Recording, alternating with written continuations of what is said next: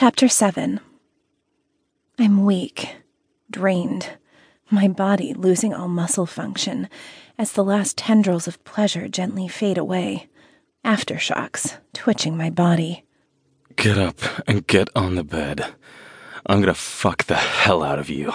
His voice is hoarse with need, the order almost a plea, despite the command in his tone. I roll to one side, my limbs sluggish, and sit up, eyeing the drop from the table to the floor. I'm aided by his hands, helping me to my feet, and then guiding me down a short hall into the bedroom. He spins me slowly, the dim lights of the bedroom blurring, and then I'm facing him, his mouth finding mine, his hands gripping my waist and lifting me up and backward onto the soft bed. I lay back, and he crawls above me, the thick length of him stiff and heavy against my thighs. I part my legs, and he settles between them, his mouth brushing across my throat, soft kisses alternating with delicate nips, his tongue teasing and torturing the hollows of my neck. His hand reaches down, adjusting his cock, the hard shaft heavy and warm between my legs. He grinds forward, a hard thrust that creates a delicious friction between my legs. His lips pull off my neck, hovering above my mouth, and he changes the pace, shortening his movement as he smoothly slides his bare cock over me.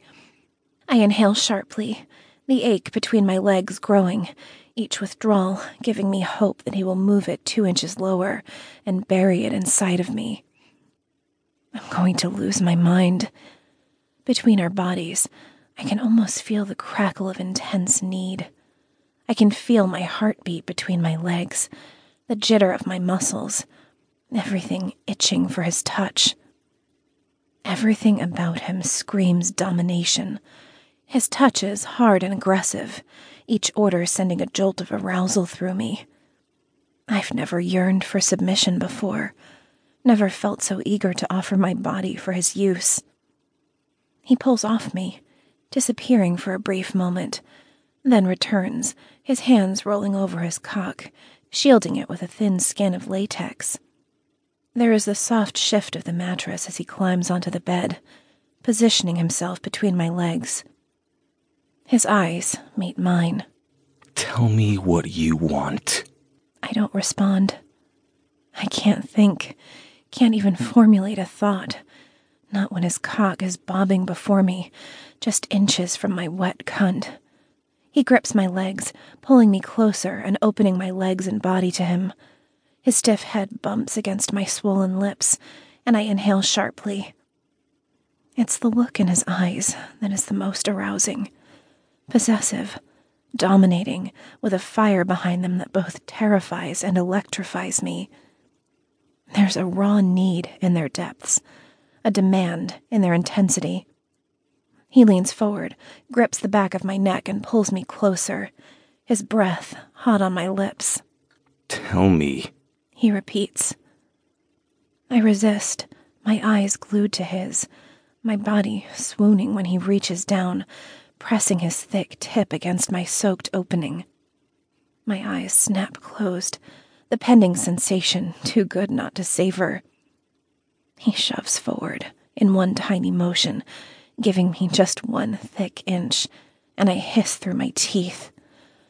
Holy hell.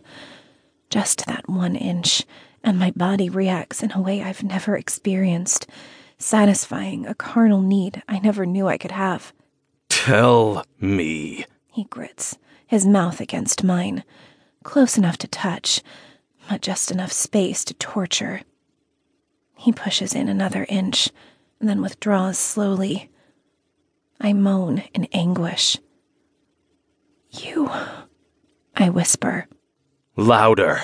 You, I say stronger, almost crying out the word as his gaze burns into mine. Your cock. Now, please.